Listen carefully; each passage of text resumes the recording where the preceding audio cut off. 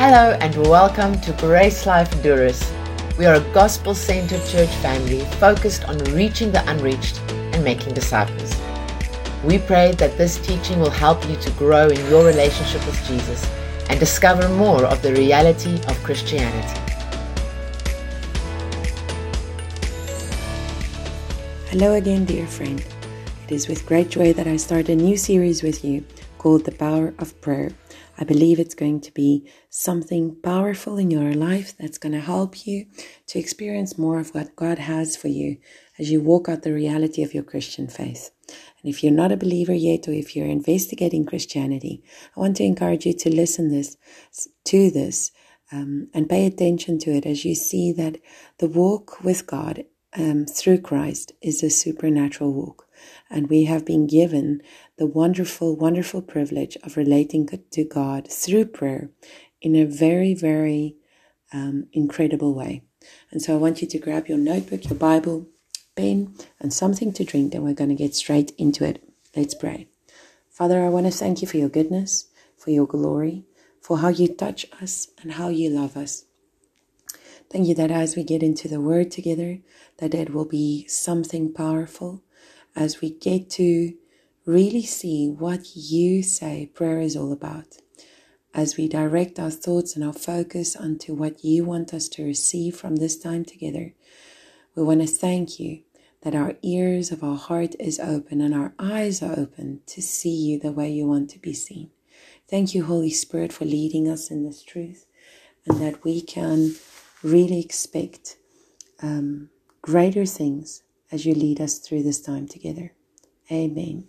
Hallelujah. So, I think no matter where you are in your prayer walk or where your prayer life is currently, I am sure that we can all say it would be wonderful having a prayer life that has power. So whatever our ideas of prayer or our experience of prayer is like, we can all agree that it would not hurt having a greater prayer life. The better question to ask then is why? Why do we think that it would be better? Well, because Jesus' challenge still lies ahead of us, or lies in front of us. The challenge that he presented in John 14, verse 12 to 14, when he said, "Truly, truly, I say to you, he who believes in me, the works that I do, ye will do also. And greater works than these he will do, because I go to my Father. Whatever you ask in my name, that will I do, so that the Father may be glorified in the Son. If you ask me anything in my name, I will do it." Just take a moment to think about that. Think about your prayer life and compare it to the promise or the challenge we see in this verse. Would you say that this verse is a reality you experience in your prayer life? Or is it a reality that you can only dream of? I know that for most of us, we would say that it is a reality that seems quite impossible, or only for some people and not for you or for me. Yet, it was given to all who believe. Jesus says, all who believe in me. It is given to all of them who believe in him. And the reality is that he, as our Lord and Savior, has not changed his mind about this verse. He has not looked at the world and everything happening around us or in our circumstances and gone, well, now this verse is totally irrelevant, or now this verse will never work, this promise will never work. That is not how he is, and that is not who he is. So if it is still true, because it is, and if this is possible, then we can all say, then that is why I would love to have a greater prayer life and see more results when I pray. And so I really do believe that if we want to see this promise of Jesus fulfilled in our lives, it will start with our prayer life. At the start of this series, I want to already admit that there is no possible way that I could cover the topic of prayer completely, even if we were to stop and look at it for an entire year. But I do want us to focus in on specific elements of prayer, such as why it's so important, and specifically go to praying in spirit, which I believe is such a key to experiencing what Jesus has promised us in many different ways throughout the Word of God. So, I'm going to start also by asking you to open up your heart. To receive from this series, we will need to let God bring revelation and awakening to a part of our life that's absolutely essential for our walk with God. And my desire would be that even after this teaching, you would have an encounter with the Word of God that will rise up your faith and move you from where you currently are in your relationship with Him with regards to prayer into a greater experience of what He has promised us so long ago. Okay? Let's start with this statement. I want you to take note of it and listen carefully. In the same way that Christianity is a reality to be experienced and not just a religion to be followed, prayer is a reality that leads to experience and not just a religious act we do because we are Christians. I'll repeat it again. In the same way that Christianity is a reality that should be experienced and not just a religion that we should follow, prayer is a reality that leads to an experience and not just a religious act we do because we are Christians. When we think of prayer, we tend to say things like prayer is just relationship with God, or prayer is just speaking to God. And I 100% agree with that. That is 100% true. Yet I have also been challenged by what God's word says about it, and also realizing that sometimes we still get stuck in some form of religious duty when it comes to prayer, not expecting much or even getting distracted with things that we shouldn't get distracted with. And so in this series, as we go through it, and even today, I want to start just showing you a more accurate possible definition for prayer if we look at the Bible. I think it would be more accurate to say that prayer is when we purposefully put our focus on God. It is where we activate faith and take up our authority to release God's power into situations. Prayer is where we receive from God, where we surrender to God, and where we relate to Him in a personal and very powerful way. So, I should say that again, if you're taking notes. It would be more accurate to say, according to the Bible, that prayer is when we purposefully put our focus on God. It is where we activate faith and take up our authority to release God's power into situations. It is where we receive from God, where we surrender to God, and where we relate to Him in a very personal and powerful way. Now, from this definition, a few things should become clear immediately. First of all, prayer is not a place where we focus on us, but the focus is on God, and it's supposed to bring our focus onto Him.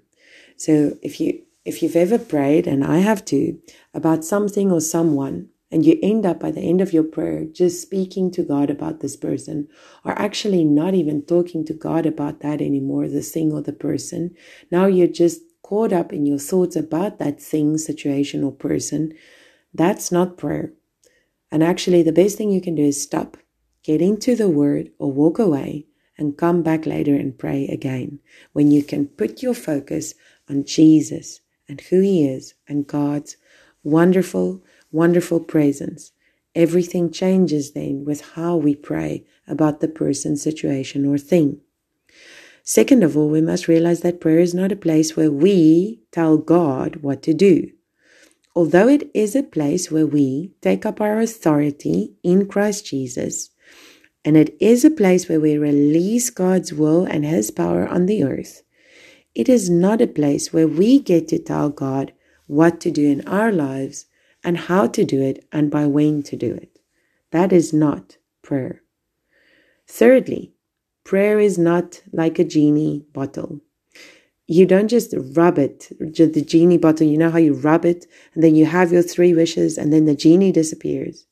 You know, many times we do even myself, I've caught myself as well, where I come in prayer, and instead of coming to engage in this holy, sacred place of relating to God in a personal and powerful way, instead of surrendering to Him and receiving from Him and focusing on Him, I just want to quickly make my prayer request known, and I want Him to grant it as quick as He can, and then I want to get on with life. That is not prayer, or the purpose of prayer. Then I think it's number 4. Prayer always has a result. Listen, when we do pray, there is a result. And when we don't pray, there is a result. Therefore, prayer is extremely powerful and very important. So although it is accurate to say that prayer is all about relationship with God, I would say it's actually the overflow of relationship with God. Prayer is also extremely precious, sacred, powerful, and holy in God's eyes, and so it should also be in ours. Lastly, last point, is that prayer is for everyone. Remember this as we start speaking about praying in spirit. Prayer is for everyone. Every single one of Jesus' followers, and even Jesus himself, prayed. Therefore, it is not for a few elite. It's not for a few people who get it right, but it is for all of us who believe. So, let's get into the Word to see what God's Word says about prayer and activate our faith so that we may see what God has in store for us. Okay? We will go into a few scriptures. I'm not going to, at the beginning, I'm not going to just go deep into some of these scriptures. I just want to create an excitement and a realization of how important prayer is in your life today. That's what we're going to do. Then we're going to go deeper in the following teachings. So we see, for example, in the life of Jesus in Mark 11, verse 17, and the context for that verse in Mark 11, 17, is that Jesus is at the temple. He's casting out the money changers out of the temple. And then he says, and he teaches, and he says, is it not written, my house shall be called a house of prayer for all the nations, but you have made it a robber's den. Here we clearly see that Jesus says the purpose of the temple was to be a place of prayer. Today we know, if we look in the book of Corinthians, that Paul says that we are the temple of God.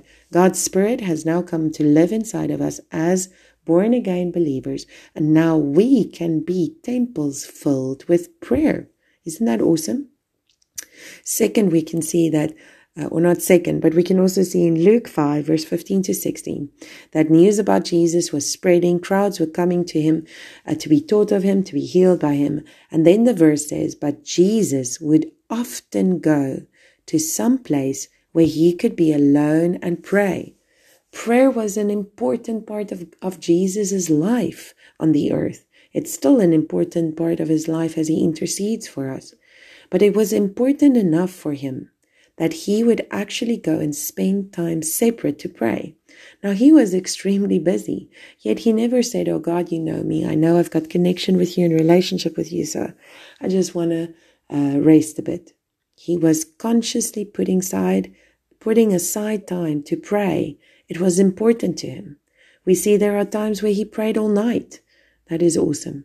And in Matthew 26, verse 40, the context is that he is now about to go and pray before he's going to face crucifixion, which once again shows you how he views prayer, that of all things he could do before that, he decides to go and pray. He invites his disciples to join him and stand watch with him, and then they fall asleep. And when Jesus comes back, he says, so you men could not keep watch with me for 1 hour. That's Matthew 26, 40. You know, what we miss here is that Jesus is actually saying that 1 hour of prayer is too little. And I'm not trying to load any condemnation, because condemnation doesn't work. And I'm not telling you to make a formula where you have your prayer list and you time yourself praying for 1 hour. That's not the point. Don't get that from it. The point is this. Jesus' view of prayer was that an hour is a little. So if we have the right attitude towards prayer, if we have the right revelation of what prayer is like and how powerful it is and what it does and what we do in prayer, an hour would be too short. So look at the followers of Jesus. And I'm only picking a few scriptures. If you go and Google the word prayer, there's like thousands of scriptures. So I'm only going to focus on a few. Remember, we can't cover everything.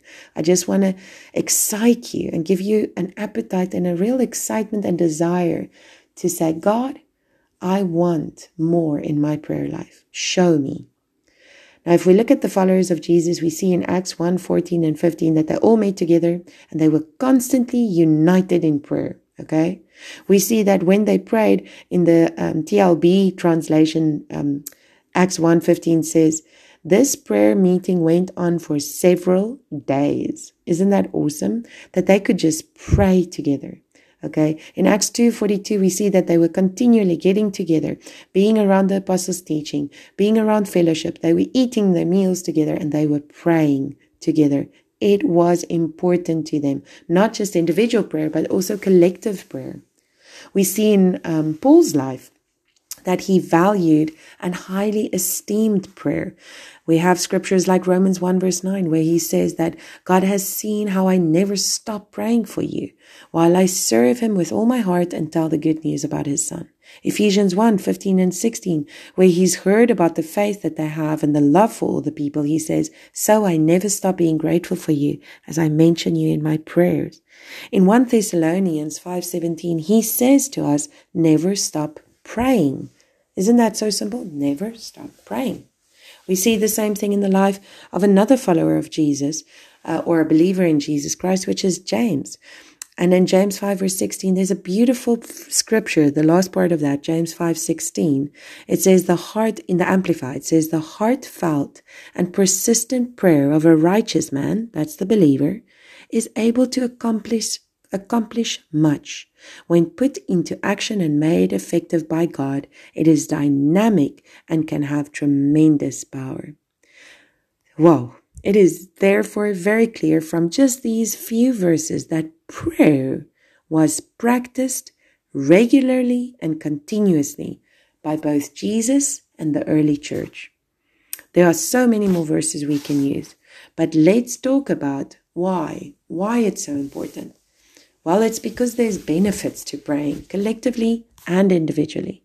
I like to use this example. Let's imagine I'm holding in my hand a brand new phone, an iPhone, whatever your favorite phone is.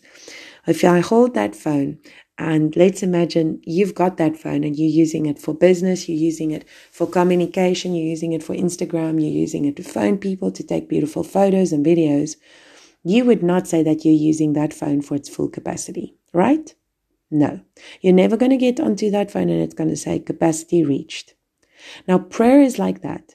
You cannot take that phone and command that phone to be more than what it is. The problem is not with the phone if you're not using it for all that it was made to be used for. Okay? And so you can't get frustrated with the phone and say, well, this phone is only useful for this. If all you're using on it is WhatsApp and phone calls and videos or photos, then you can't say, oh, I wish this thing could just do more. And that's the same with prayer. We cannot come to our prayer life and say, I wish there was more. God, give me more. Give me more. That's not what prayer is. It's not what it's all about. When we understand the precious power of prayer, we will come with a completely different attitude. In the same way, we would come to that phone and say, wow, what is the power or the functionality or the fig? How can I use this to transform my life? And that's just the phone. Imagine prayer. Whoa, that encourages me. Even now, as I sit here and say it even encourages me. You would want to know how to use that phone. And how would you, if you have a new phone, learn how to use it? You would play around with it. You would use it. And then also you would most probably watch a video or a tutorial or read up about it, whatever you like to do. But you would have to learn about it. That's why we share truths about prayer. That's why I'm going to dig into this over the next few weeks. Because as we discover, or as we get to know more about what God's saying in His Word about prayer, it will also increase our capacity to engage in prayer in a meaningful way. So we're going to go back to our definition of prayer. And what we said is that prayer is, let me just get it. Prayer is where we purposefully put our focus on God. It is where we activate faith and take up our authority to release God's power into situations. Prayer is where we receive from God, where we surrender to God, and where we relate to Him in a personal and powerful way. So let's start with the first part of that definition. Prayer is when we purposefully put our focus on God. So go to Acts 9 verse 40 and read with me. After Peter had sent everyone out of the room, he knelt down and prayed. So where was he? Well, Peter was in a room where a lady had passed away. Her name was Durrës. And now everybody was crying and it was very sad, and he sends them all away. Then he sent everyone out of the room. He knelt down and prayed. Then he turned to the body of Dorcas and said, Tabitha, get up. The woman opened her eyes, and when she saw Peter, she sat up. So our point here is that prayer is where we purposefully put our focus on God. Peter purposefully turns away from the situation, away from the dead body, prays, and after that turns to the dead body, puts his focus in prayer on God, and commands that this situation changes. You see, that is what it's supposed to be like when we pray. We take our focus off of the circumstances and put it right back on God so that it can have an influence on our circumstances. The second part of that definition of prayer is that prayer is where we activate faith and take up our authority to release God's power into situations. In Acts 12, Peter is thrown into prison. And when the church finds out, this is what they do in verse 5. So Peter was kept in the prison, but prayer for him was being made fervently by the church to God. We know that the result of this prayer is that an angel appears to Peter and leads him out of the prison, all the way to safety, to such a degree that he thinks he's dreaming. And when he goes to the church and says, "Here I am," they think it's a ghost. They don't even want to allow him into the door. So what is this showing us? That when we pray together and individually, but specifically also together, we activate faith and we take up our authority to release God's power so that that which man cannot do, God can do in ways we couldn't even imagine. The next part of our definition of faith of prayer is that prayer is where we receive from God. In John 11, we have the account where Jesus goes to Lazarus, his dear friend who died. And after Lazarus has already been put in his grave, Jesus arrives. And so in John 11, verse 41 to 43, we have this record. It says, "So they removed the stone because Jesus asked them to. Then Jesus raised his eyes and said, 'Father, I thank you that you have heard me. I knew that you always hear me, but because of the people standing around, I say it so that they may believe that you sent me.' When he had said these things, he cried out with a loud voice, 'Lazarus, come forth.' The man who had died came forth, bound hand and foot with wrappings, and his face was wrapped around with a cloth. Jesus said to them, 'Unbind him and let him go.'" So in this point, I want to point out that prayer is where we receive from God.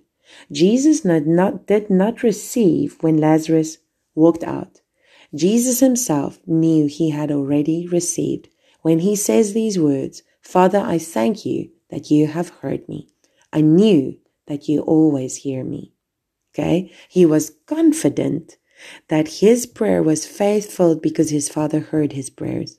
And because of that one prayer, God turned that dead situation into something that brought life, hope, joy, and so many testimonies because of God's goodness. Isn't that awesome? The next part of the definition of prayer is where we surrender to God. I want to take you to Acts 10, verse 9 to 15. Remember to go to these scriptures. I'm going into many scriptures today, so go to them for yourself. It's a place where we surrender to God. In Acts 10, Peter is praying. And as he's praying, he sees a vision. So let's read about that. The next day about noon, this is Acts 10, verse 9 to 15. The next day about noon, these men were coming near Joppa. Peter went up to the roof of his house to pray, and he became very hungry. And so while the food were being prepared, he fell asleep and had a vision. He saw heaven open, and something came down like a huge sheet, held up by its four corners. In it were all kinds of animals, snakes and birds. And a voice said to him, Peter, get up, kill these, and eat them. But Peter said, Lord, I can't do that. I've never eaten anything that is unclean and not fit to eat. And the voice spoke to him again. When God says that something can be used for food, don't say it isn't fit to eat. I like a better translation for me is where it says, what God calls holy, don't you call unholy or unclean. And so what we get from this is that this encounter, and we know the following events, the events that follow after this encounter with God would forever change the history of the world, because now God was telling Peter, you need to surrender your ways, your thoughts of how I do what I do.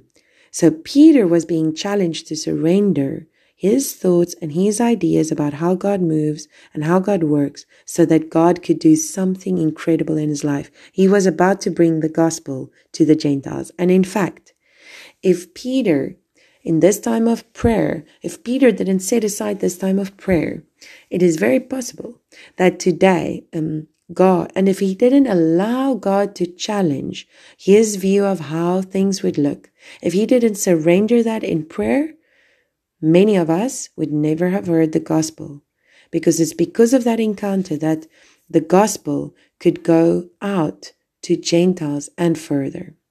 Okay? Then I said that prayer is where we relate to God in a personal and very powerful way. I want you to go and read on your own John 17 and see how Jesus spoke to his Father as he gives us this beautiful example of his prayer life. In verse 1 it says, Jesus spoke these things and lifted up his eyes to heaven and said, Father, the hour has come. Glorify your Son, that the Son may glorify you, even as you gave him authority over all flesh, that to all whom you have given him he may give eternal life. This is eternal life, that they may know you, the only true God, and Jesus Christ whom you have sent. Go and read that whole chapter. It's incredible. And look at it through the eyes of how Jesus is relating to his Father in a personal and powerful way. Jesus is sharing here how he prays, and he prays knowing his identity and his union with the Father. And from that place, he could pray a prayer that would outlast his generation and still impact us today, hundreds and thousands of generations later. Isn't that incredible?